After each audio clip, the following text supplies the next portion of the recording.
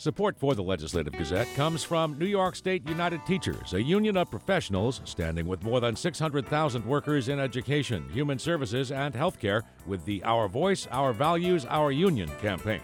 And United University Professions, representing 37,000 academic and professional employees at SUNY campuses and teaching hospitals across New York State.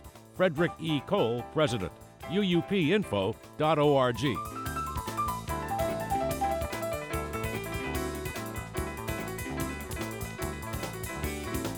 Governor Kathy Hochul is defending her proposed changes to New York's 2019 landmark bail reform laws, while the Assembly Speaker is casting doubt on whether the items will be part of the state budget, which is due April 1st. More from the Legislative Gazette's Karen DeWitt. Hochul waited nearly a week to respond since a 10-point memo detailing her proposed changes to the state's criminal justice laws was leaked to the media. In an op-ed in the New York Daily News, Hochul says bail reform has been a success and has resulted in fewer New Yorkers being kept behind bars because they can't afford to pay. But she admits that there's been a distressing increase in shootings and homicides since the law was passed, and she says the legislation is not perfect.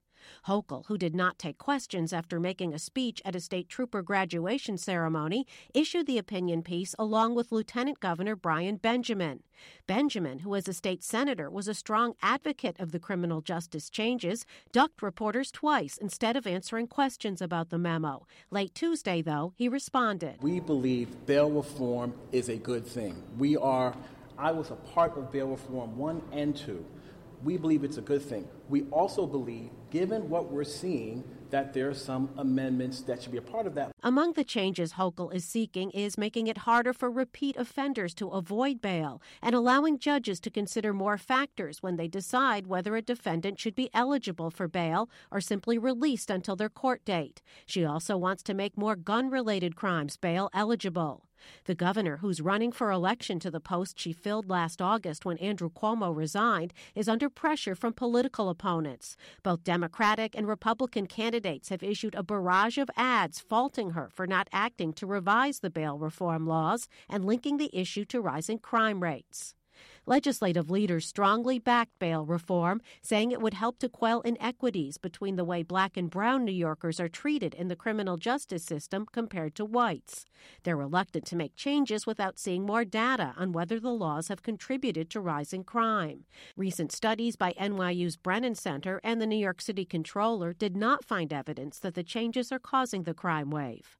Assembly Speaker Carl Hastie, who's negotiated 8 budgets, says he and his members won't be coerced by the governor to rush, with only a few days left until the end of the fiscal year. He says the proposals could be decided later in the session. I'm not threatened by anything. I'm not going to feel pressured by anything. The speaker says other causes for the crime wave need to be examined, including the long and still ongoing pandemic and breakdowns in many social services that help prevent crimes from happening.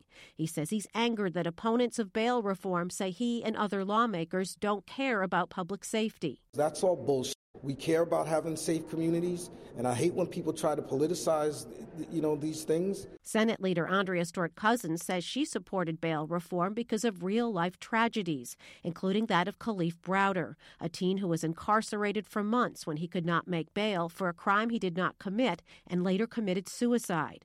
The Senate leader told reporters that she and her Democratic members do not want to go backwards and undo the benefits of bail reform, and she says she was taken unawares by the governor's proposed changes. Well, obviously the 10 points took me by surprise, but I know that she's obviously been thinking about it, just as we all have been talking to stakeholders and people about what the reality is and isn't. And I will go back to, we don't have data that says that our bail reforms have led to a spike in crime. And the reality is the spike in crime is national. Stewart-Cousins says crime has been rising in many other states that did not change their bail laws. The legislative leaders are not rejecting all of the governor's ideas. They say they are open to proposals to increase funding for pretrial services, youth diversion and employment programs, and more mental health services. In Albany, I'm Karen DeWitt.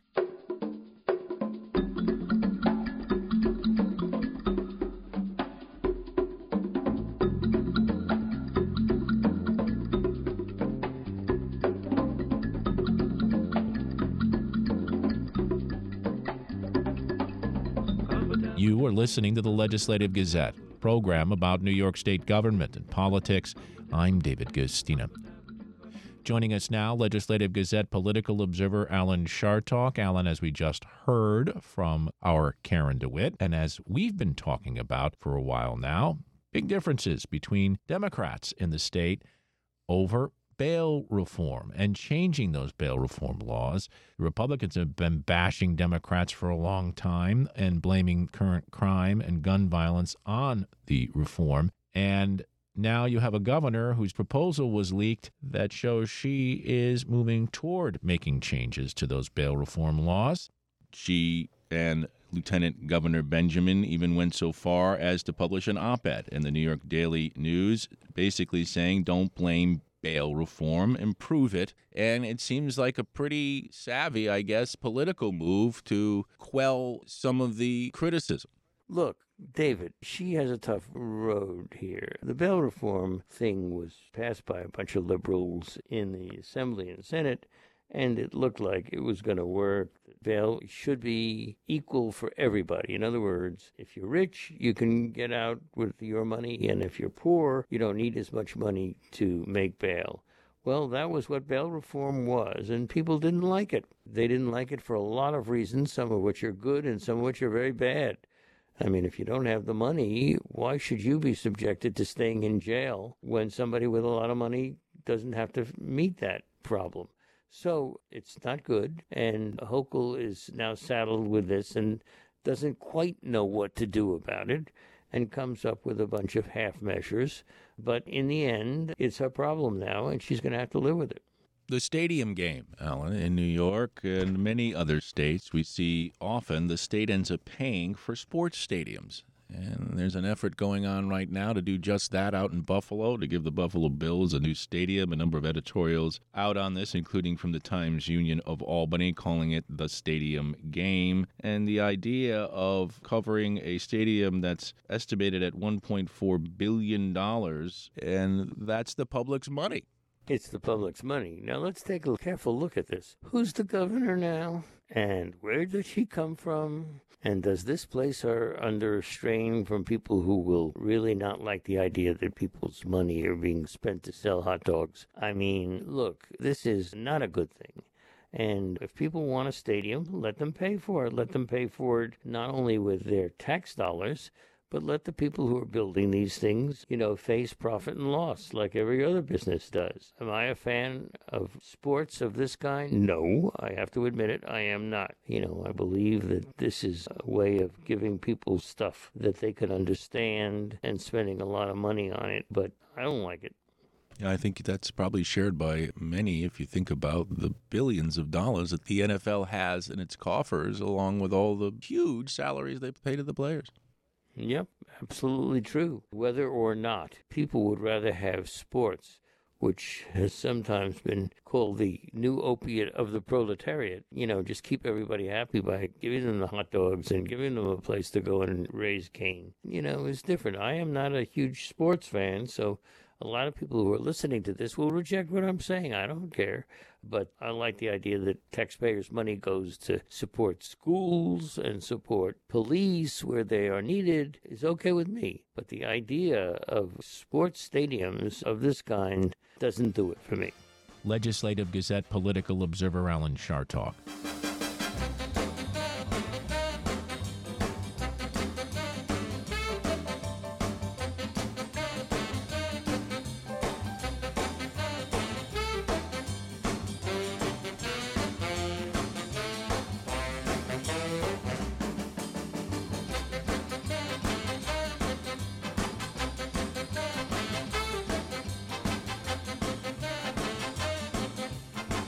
You are listening to the Legislative Gazette, a program about New York State government and politics. I'm David Gustina. Leaders in Washington have pitched boosting domestic semiconductor manufacturing as a way to address supply chain woes, foster competition, and create jobs. As the Legislative Gazette's Lucas Willard reports, officials in New York are hopeful for billions in federal incentives. The Senate last June passed the U.S. Innovation and Competition Act. The House in February passed the Competes Act. Both bills contain $52 billion for the so-called CHIPS Act, funding domestic semiconductor research, design, and manufacturing. In his State of the Union address earlier this month, President Biden urged Congress to take action on a bill to spur semiconductor manufacturing. The Democratic president pointed to Intel CEO Pat Gelsinger in the audience. Pat came to see me and he told me they're ready to increase their investment from $20 billion to $100 billion. That would be the biggest investment in manufacturing in American history. And all they're waiting for is for you to pass this bill. So let's not wait any longer. Send it to my desk, I'll sign it, and we'll really take off in a big way. New York Congressman Paul Tonko, a Democrat from the 20th District, said the $52 billion in funding to support semiconductor manufacturing will be a powerful shot in the arm. As the House and Senate begin reconciling their respective bills, Tonko on Tuesday said he hopes a deal could be reached very soon. As it relates to semiconductors and the microelectronic industry, our bills are almost carbon copy. And so I think that section, when it's conferred, when it's conferenced, will be pretty much approving of that CHIPS activity within each bill. Tonko was part of a group of lawmakers who wrote to U.S. Department of Commerce Secretary Gina Raimondo earlier this month, calling for the National Semiconductor Technology Center and National Advanced Packaging Manufacturing Program to be located in New York. The entities were created under the CHIPS Act. President Biden's push for semiconductor funding drew the attention of New York officials, including Governor Kathy Hochul. In a March 1st tweet, Hochul thanked Biden for highlighting the issue in his national address, adding in part, quote, "My administration has laid the groundwork to cement New York as the national hub for semiconductor manufacturing, and we're ready to make his vision a reality," end quote.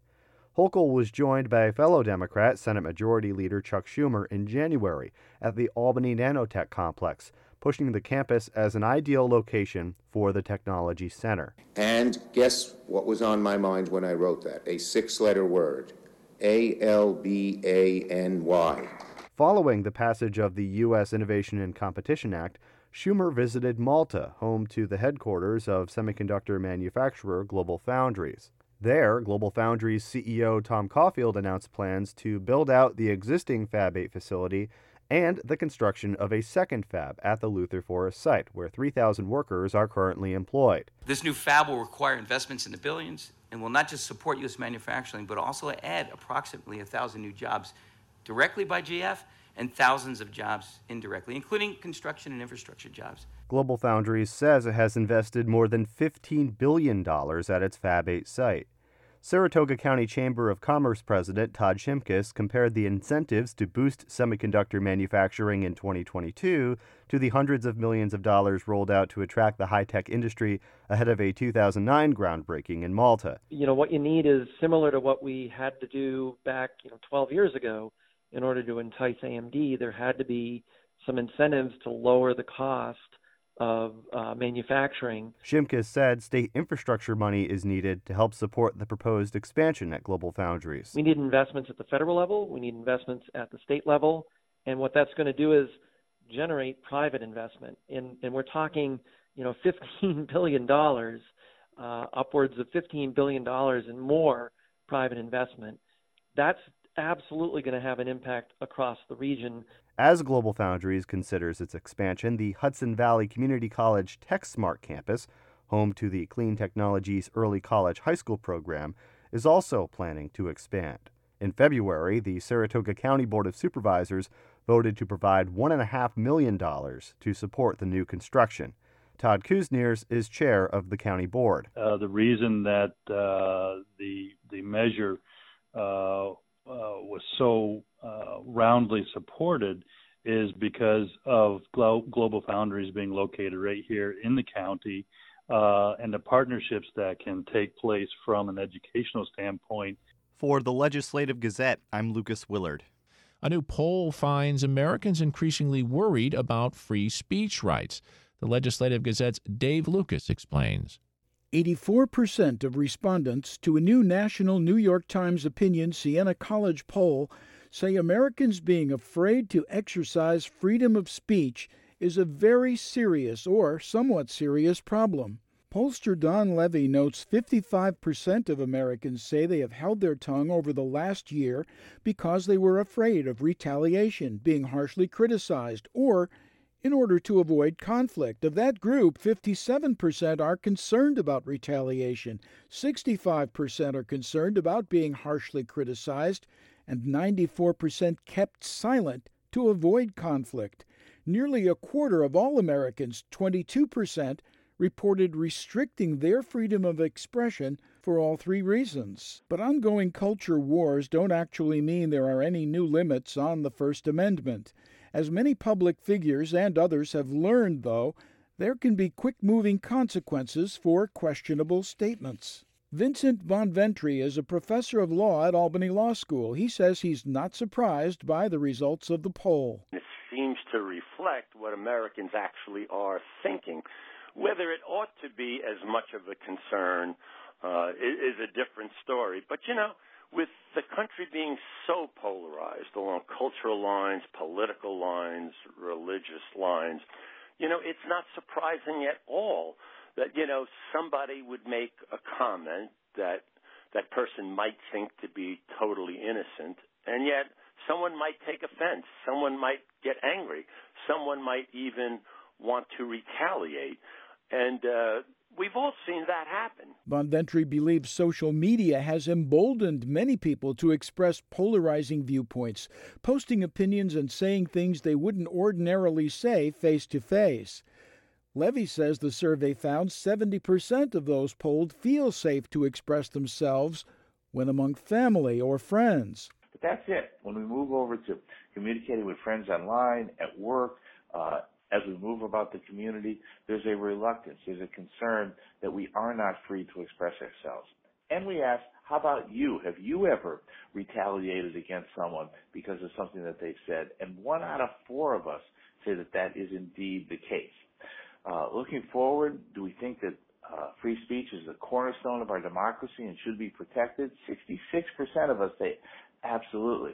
But right now, almost a third, 30% of us say that it's time to shut down some forms of speech that are either anti-democratic, bigoted, or simply untrue. Bonventry says Americans should listen more and try to understand people with different views. And it might not be for the kind of despicable or detestable reasons that we think. So again, listen to people, try to understand them a little better. It's much easier to say that than it is to do that, especially, again, with the fact that we are so divided along cultural, political, religious, social lines.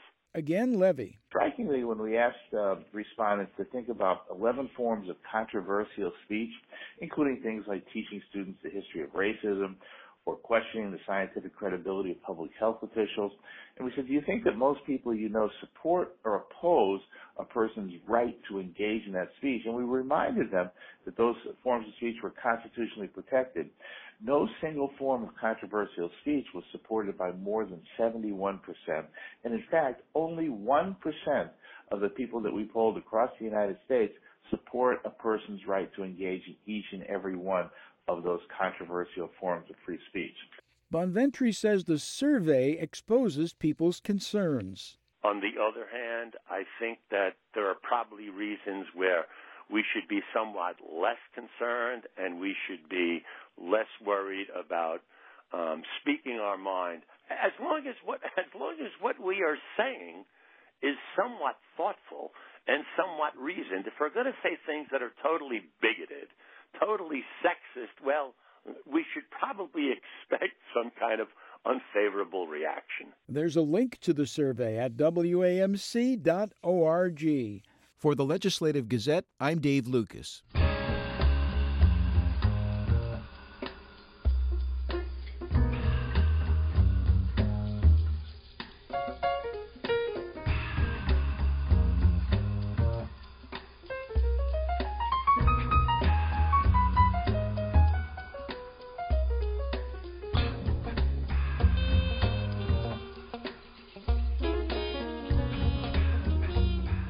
You are listening to the Legislative Gazette, a program about New York State government and politics.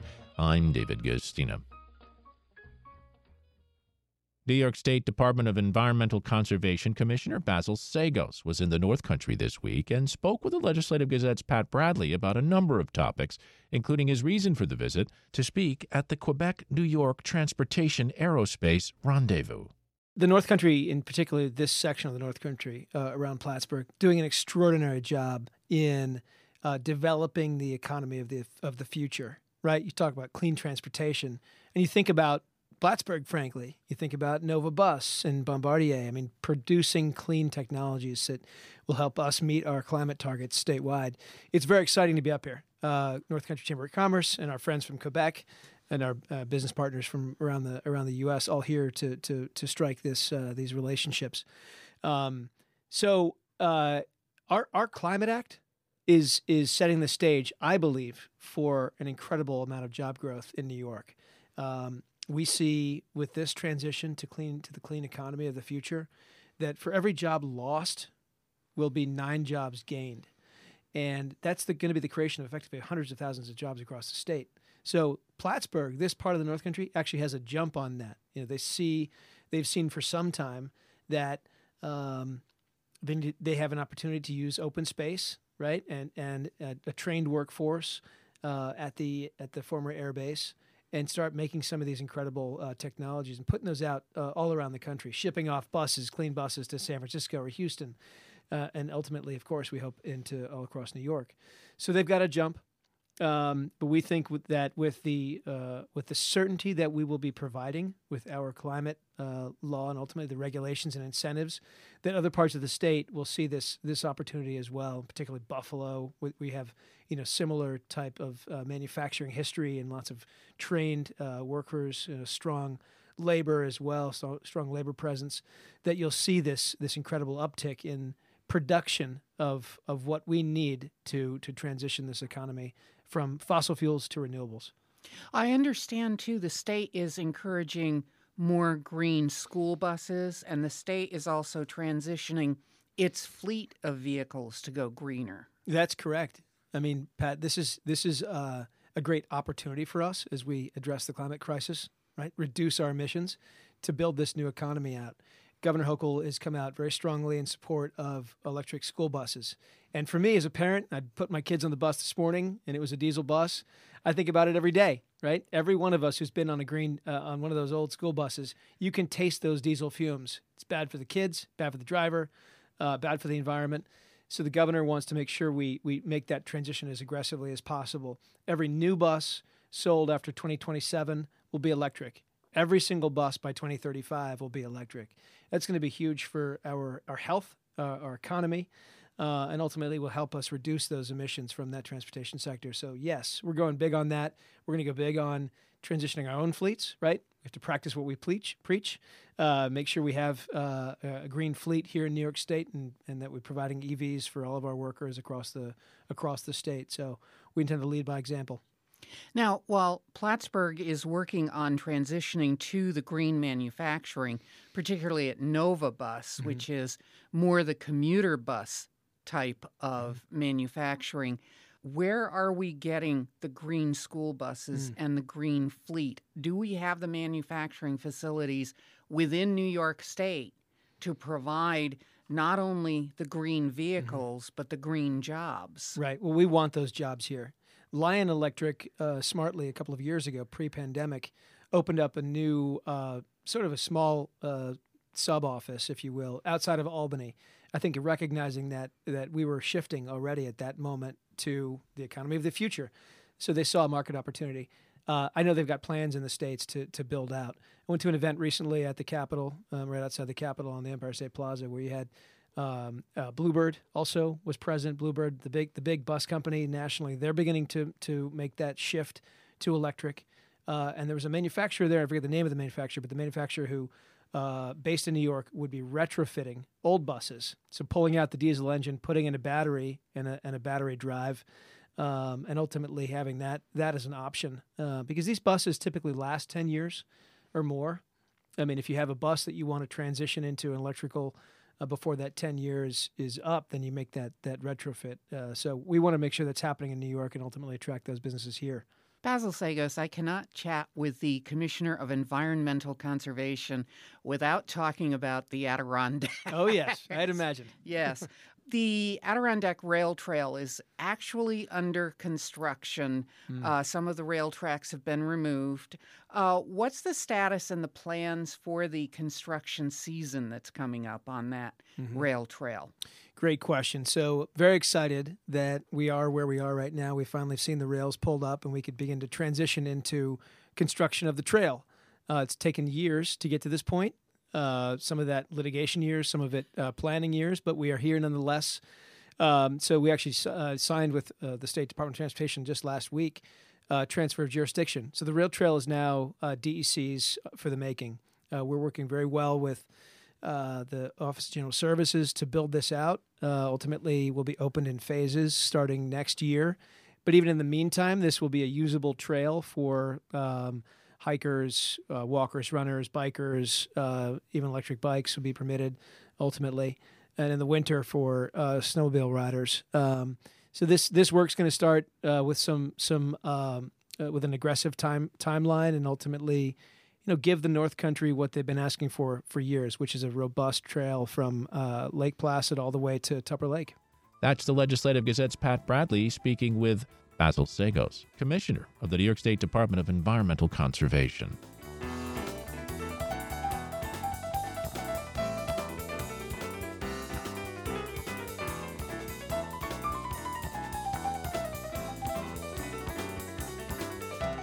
And that about does it for this week's show. We had help from the New York State Public Radio Network. For copies, call 1-800-323-9262. That's 1-800-323-9262. Ask for program number 2212. Or just listen, schedule a podcast on the web at WAMC.org. And join us again next week at this same time for more news on New York State government and politics. For the Legislative Gazette, I'm David Gustina.